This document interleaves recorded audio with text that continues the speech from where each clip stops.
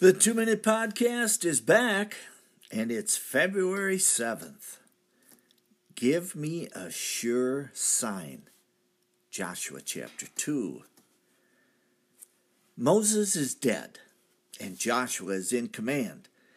It is time to proceed to the conquering land, and Jericho is the upcoming focus.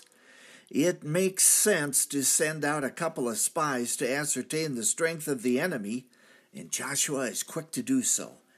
Entering the city, the men enter the house of a prostitute named Rahab. But Rahab is not quick to take the spies into her arms, nor are they eager to do so.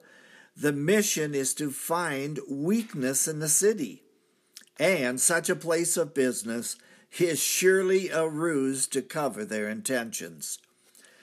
Consider the possibility that Rahab has undergone a conversion.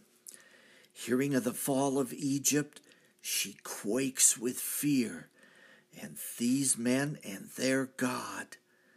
The news of the death of Sihon and Og and the parting of the Red Sea has reached her ears. She is afraid, but still willing to ask for help. Her heart's desire is to save her life and her family, for she knows that this city is doomed. She hides the men on the rooftop when she could have given them up.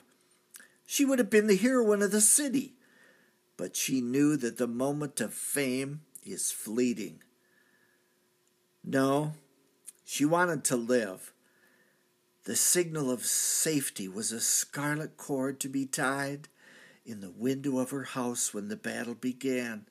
And so it was arranged, and the blessing followed. Her life was not only spared, but her lineage would produce the Jewish Messiah, our Messiah. Baruch Hashem Adonai.